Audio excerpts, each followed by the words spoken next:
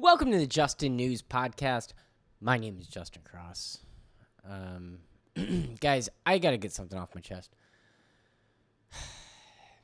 All right, so back in 2003, I basically cheated myself into Florida State. As many of you know, Florida State, home of the Seminoles, a totally non-racist name, located in Tallahassee, Florida. Which, if you ever go to Tallahassee, you'll figure it out just by the T-shirts of the locals. It is a drinking town with a football problem. Truly one of our premier academic institutions, a crown jewel of pedagogy, and a place that, frankly, I only got into because my parents paid the school $500,000 and sold me as one of Florida's finest cross-country runners. And it was a believable story, mainly because at the time, and to this day, I am a pale waif. So when I heard about the Aunt Becky from Full House story of her paying a very large sum of money to get her daughter into USC on a cruise scholarship. I said cruise scholarship, not cruise scholarship. I got it. You know, it made sense to me. And frankly, I felt guilty.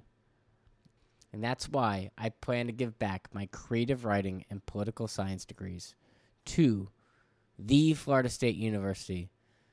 And during the March Madness college basketball tournament, which Florida State will be playing in, every time FSU plays, I will be donning a shirt that reads on the front, Florida State Criminals, and on the back, just like a basketball jersey, instead of my last name, it'll say at the top, instead of cross, it'll say inmate, and underneath it, the number 69.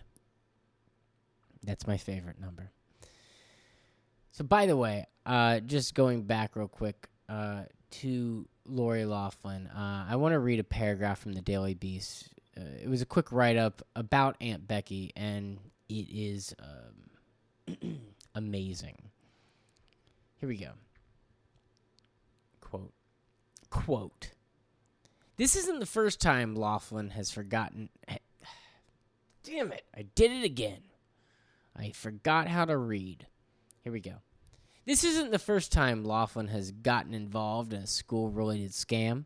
In Season 6 of the hit ABC series Full House, Loughlin's applications to get their twin sons into a high-end preschool called Booton Hall, according to Us Weekly, which, by the way, love Us Weekly. That is where I get my latest Colton news, just FYI. According to Us Weekly, in order to give their kids on an edge, John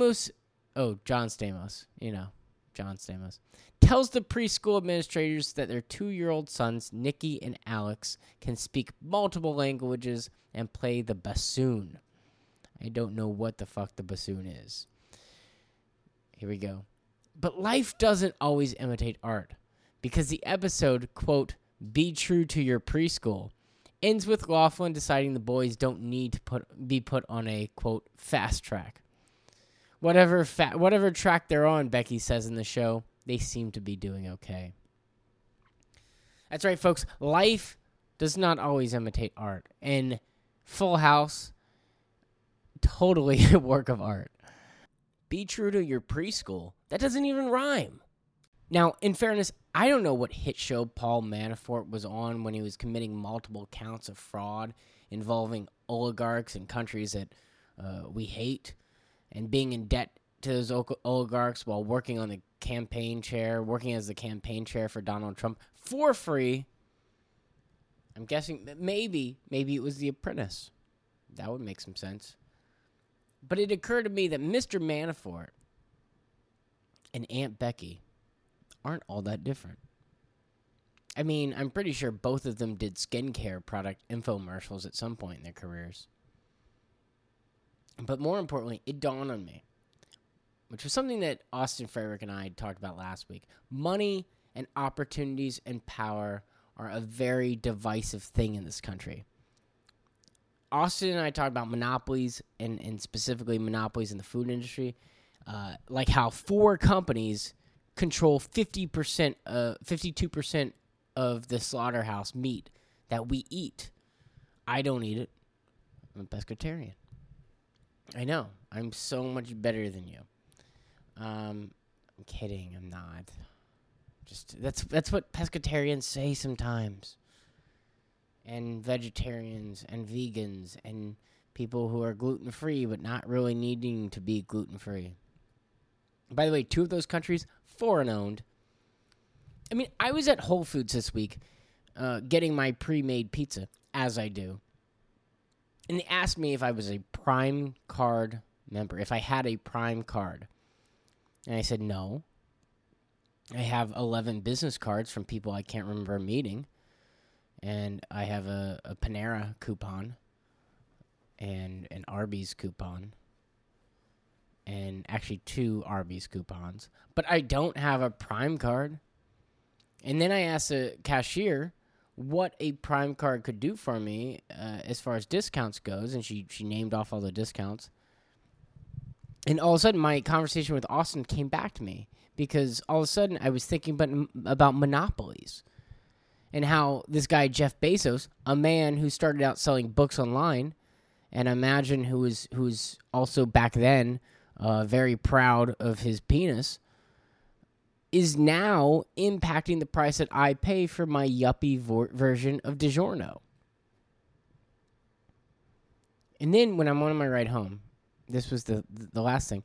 I'm talking with my girlfriend, who's a third-year law student. She's very much smarter than I am. She works with prisoners.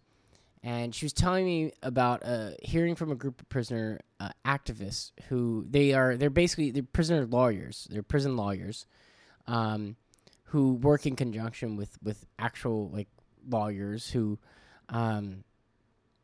to try to represent those who need representation in prison. And one of the comments she made was why they were arrested and charged and put away in the first place was because of how they grew up, their childhoods. Whether it was being in an abusive family or being in a poor community or being in, around gangs or all of that. And on the flip side, how being in prison and the actual opportunity of being able to get a community college level education while in prison changed their complete outlook on life. It changed the that education gave them hope. It gave them opportunity without all the negative distractions they grew up with, like gangs and abusive families. One of the guys said, it changed his view of race in some ways. And his outlook on where other people come from. And he grew up in a household that was racist. And it showed them that they too were smart. It gave them confidence. And I think I just read something from Paul Ryan, which never, ever do that to yourself. Never read anything from Paul Ryan. He talked about how the Democrats are too far to the left and Donald Trump's policies, yada. I don't care. He lied about his marathon time, guys. That's all you need to know. Paul Ryan lied about his marathon time by like 2 hours. The point is there are a lot of candidates out there, and Republicans are going to say these Democrats are too far to the left and their socialist policies. Fuck that. Listen, have empathy and vote with empathy. And vote for candidates on the local and the national levels that you believe are going to help all of us from the bottom up. We all need opportunities. One of the cool things I did this week was I interviewed Representative Emily Sirota from Colorado. She's a co-sponsor of a bill to get the popular vote to become a nationwide thing, so that when we work on a weird electoral college system, she explains that, she goes over that, and from a very I I didn't know it. I don't pay attention to Colorado politics too much, but I do know that this has national ramifications and it's been getting national news, and it's a good story because it's about everybody in every state and realizing that your vote does matter. And right now, the way the system's set up, when it comes to a primary, when it comes to a general election, like I live in California, like we know every time it's going to be a Democrat. I mean, literally, I'm just sitting there focused on like, what's the next weed legislation that we're going to try to pass, Our porn star is going to have to wear condoms. These are the big issues that I worry about on that level. There's obviously a lot of local stuff, and we need to pay attention to that. I need to do a better job myself of paying attention to what's happening locally. This stuff can be tiring. It can be hard. I've been listening to a lot of sports over the last week and a half and not paying as much attention to politics. And it makes sense because right now, we all need a break, but we also need to get back in the game and realize that, democracy is fragile and, let's get involved. So I hope you like the interview with Emily Sirota, Representative Emily Sirota from Colorado. Really bright, smart person. She opened my eyes up to the potential of realizing that like everybody's vote can count, and it probably made me a little less cynical about the process. So I hope you guys enjoy the interview.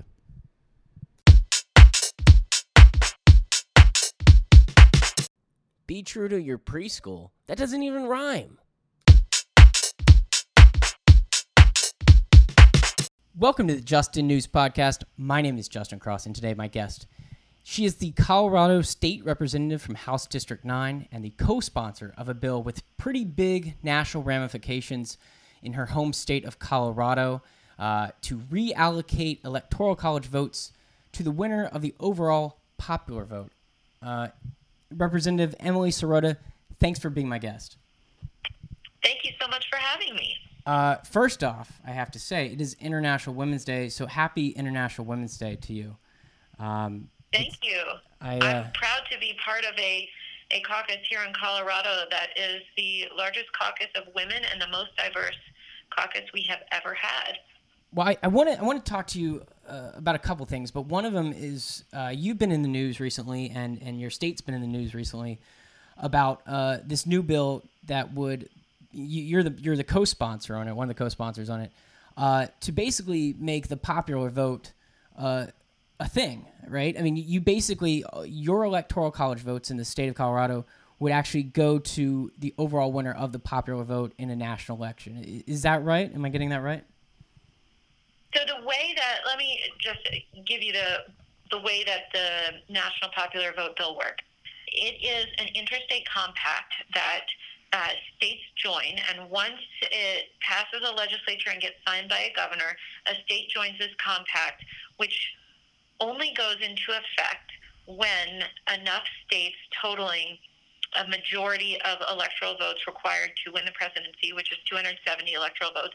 So when enough states joining the compact total 270 electoral votes, that is when the compact would go into effect. So until that happens, we continue to operate under the current system.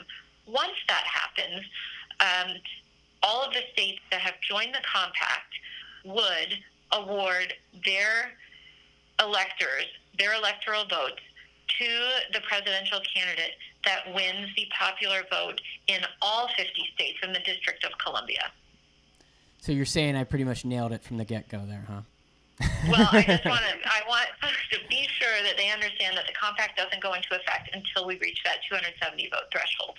So 270 votes. So does that, I feel like I hear 270 votes and all of a sudden I start to get like flashbacks of CNN John King's magic map. Like, do you guys have a magic map in the Colorado House? Well, not in the House. It's currently there are 11 states in the District of Columbia that have joined the compact. As soon as our governor signs the bill, we will Colorado will join the compact, totaling 12 states in the District of Columbia. So currently, we have 172 electoral votes within the compact. Colorado would add our 9 electoral votes to that, totaling 181, and then we would still need more votes to reach that 270 threshold. But so we don't expect this compact to go into effect before 2020. It is possible before 2024. In 2019, I believe there are 7 states that are considering this legislation. So we're also looking at possibly seeing Nevada join, possibly New Mexico, maybe Maine. I think that the one state that's really you're going to get almost to the finish line, and the one state that's going to screw you up, Florida. They always do. I mean, I'm from there, so I know this. You know, I remember 2000 very well. I feel like that's what's going to happen. No, but that is really exciting. It sounds like you guys have a ton of momentum when it comes to this, and so you're thinking 2024 possibly that could be when this can happen on a national level. It is possible. I believe that there is momentum in the country. I mean, the question polls really well across the country in terms of what voters think about how we should elect our president. And the idea that every vote should count equally really resonates with Americans and with Coloradans. And that we should have a system by which the person who gets the most votes wins. And, that's how we elect our governors. That's how we elect our senators and our congresspeople. That's how I was elected. The person who gets the most votes should win. And we think that's how it should work with the president. Yeah. Yeah, I mean, it seems it's when you put it like that, it seems pretty logical, right? Like every vote should count. But I mean, that actually hasn't happened though in the last, at least for in the last election. Was it Hillary Clinton had how many more votes than Trump? Like was it 3 million? 3 million, yeah. So I mean, and then Al Gore, of course, in 2000. Are there people out there who say, well, because I mean, you're a Democrat, and this is kind of a partisan issue? I believe in the national popular vote movement because, again, I believe that every vote should count equally. And right now, all of the attention and interest in a presidential general election goes to a small handful of swing states, and it doesn't matter for the rest of us if if your state is not within that 3 to 5% margin there, you are considered a foregone conclusion. You will get no attention. You get those swing states get all of the presidential visits and attention and in particularly that first term of office for a president, they will focus on those swing states. They will focus on where they need to go for a re-election, so they end up getting more in pork. They get more in disaster relief funding. They get more waivers. The system is rigged to favor those folks, and I don't think that is what the founders intended when they wrote our Constitution. And the National Popular Vote Compact, Interstate Compact bill has been around since 2006, and it has been a bipartisan effort because there are Republicans in California, there are Republicans in New York who say, my vote is not counted right now, and I want to have a say. Our state gets no attention, and I want my vote to count. And under the National Popular Vote Bill, every vote would count equally. And a presidential candidate who wanted to become president would really have to campaign across the country because every vote, no matter where you live, would count equally. Yeah. That's a fair point. I mean, I can tell you, I live in California. I have to disagree with you. There are no Republicans out here, Emily. There are no. There actually are. They hide. I don't know where they are. No, you're right, though. It's like out here, it's like we know what's going to happen. Like, generally, by the time that it's at least like the primary comes around to us, we don't really even make a difference. I mean, it's more of like, what weed legislation are we going to vote on this year? That's really like what our excitement comes down to, which, by the way, we appreciate you guys taking the lead on that. I just want to say that. But Well, I think that your sentiment is very common, and in fact, what we see is that there is a very drastic difference in terms of the voter turnout and participation among swing states versus non-swing states.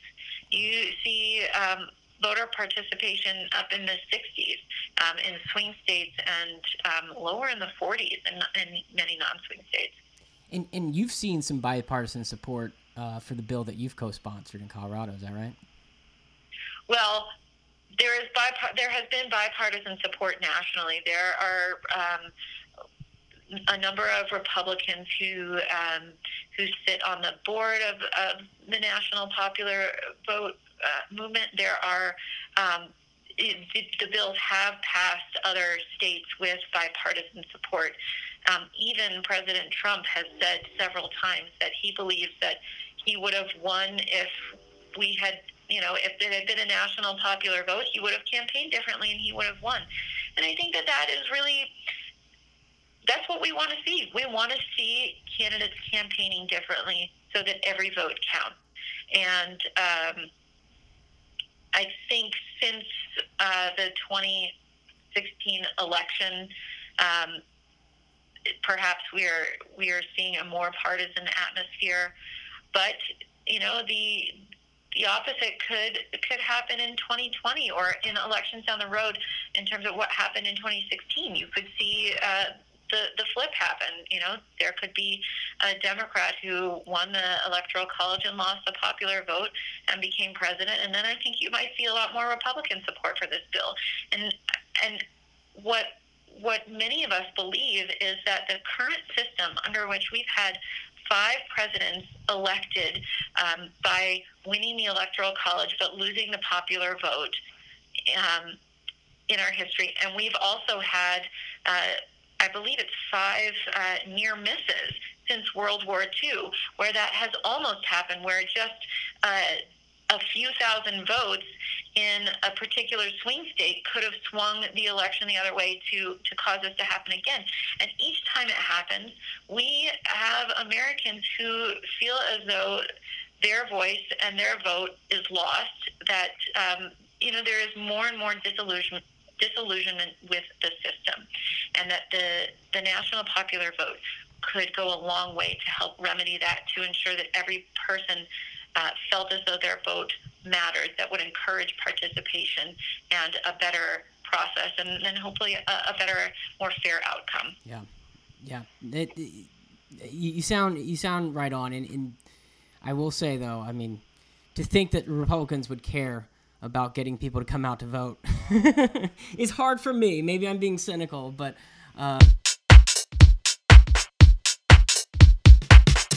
Be true to your preschool. That doesn't even rhyme.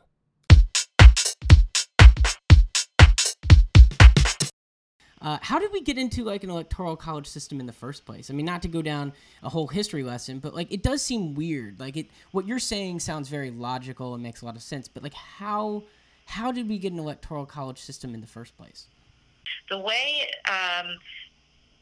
that it was written in the Constitution, Article 2, Section 1, gives states the plenary power, which is the complete and absolute power, through the legislature to determine the manner in which they will award their electors to the Electoral College. And so the states have, over the course of history, come up with a variety of different ways to do that. So in some presidential elections early on, governors appointed electors. In some, the legislature appointed electors. Even in some states, some electors appointed other electors. So there were many ways in which electors were appointed to this electoral college. And along the way, political parties developed, and once one state determined that they could alter the election in the party in their state that was in the majority power in their favor, mm-hmm. they took on this winner-take-all system within the state. Right. And then it created this cascading effect of the domino effect of other states adopting this winner-take-all method of awarding their states' electors. So now we have currently 48 states that award their electors through a state winner-take-all law. Right. 2 states actually award their electors by congressional district. And then they have the 2 senators that take the sort of majority state vote. But so there is plenty of precedence for states changing the way in which they assign those electors. And that privilege is afforded to them in the Constitution. And the founders also wanted to ensure by putting elections in the state's hands that they could avoid a powerful president manipulating a weaker Congress into perpetuating that president into office like a king, like a monarchy. Who would you be referring to? So they put that power to the states and distributed that way. They felt that they would be that we would be more insulated as a country from foreign powers manipulating our elections by doing it that way. Funnily enough, there was an article after the 2016 election about how our current system actually makes it much easier for a foreign power, as we saw, to potentially manipulate, a much smaller segment of voters by just targeting specific swing states and districts within those swing states. You have the power to really move and manipulate an election much more so than you do an entire country's popular vote. Yeah. Well, I mean, I think that's what the founders wanted eventually. They were like, you know what? Facebook's going to come along, and then the Russians will infiltrate our electoral system and hack our elections. And that's how we want it to go. It was very – there was, a lot of forethought into that. That's crazy, though. You're right. I mean, it's amazing how that system has kind of played itself out, and we are where we are today, and it's just like a ripe breeding ground for our elections to get hacked and for foreign interference. It's crazy. It is. Did by the way, I did research before this because that's what I'm known for here. Is Maine and Nebraska are those 2 states, right? Isn't that right? That's right. Yep. And I remembered that because I feel like that's the only thing that Maine and Nebraska have in common. Be true to your preschool. That doesn't even rhyme.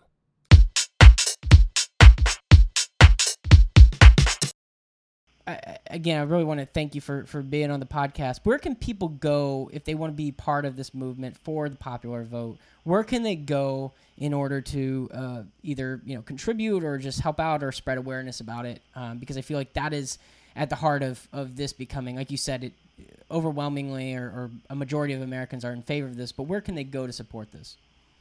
So if you go to nationalpopularvote.com, you can, there are all sorts of great resources on the website. You can get more information about it. And then you can also get connected with folks in your own state and people who are working with the grassroots on National Popular Vote in your own state. So that's a great starting place. You can find some really great videos on YouTube with John Koza, one of the creators, the founders of the National Popular Vote Interstate Compact, and he has a lot of great videos on YouTube that really explain lots of questions and things that come up about National Popular Vote, and then you can become an expert and you can talk to your friends and neighbors about it and join the movement. I love that because people, if you're listening to this and you're out there and you're like you're thinking about watching a cat video on YouTube, you can also just click over and learn about the National Popular Vote. It's that easy. That's right. And then you can become an expert on that and cat videos. Instead of the cat video. Both. I think they pair well together. Or both. That's right. So real quick, I want to ask you. You've gone out and endorsed Bernie Sanders as president of the United States. He announced he's running a couple weeks back. Why did you? Why weren't you holding back to see if Michael Avenatti got in the race?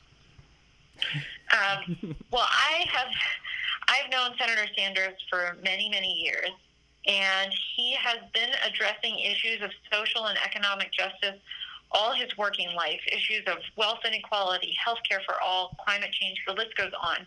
And I know where Bernie stands. I know who he will fight for and who he will fight against.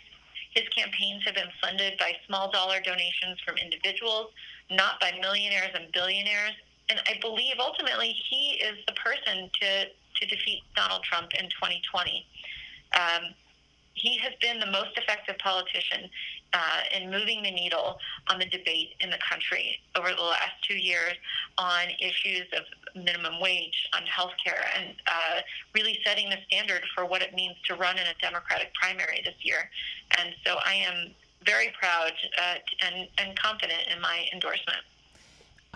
And what do you think about former Governor John Hickenlooper, who announced that he's running just this past week in your home state of Colorado? He was governor there. Like, what do you think about his run? I know you're not obviously endorsing him, but can you just speak to him as a governor? I think we need a president who has a proven track record addressing the crises we face.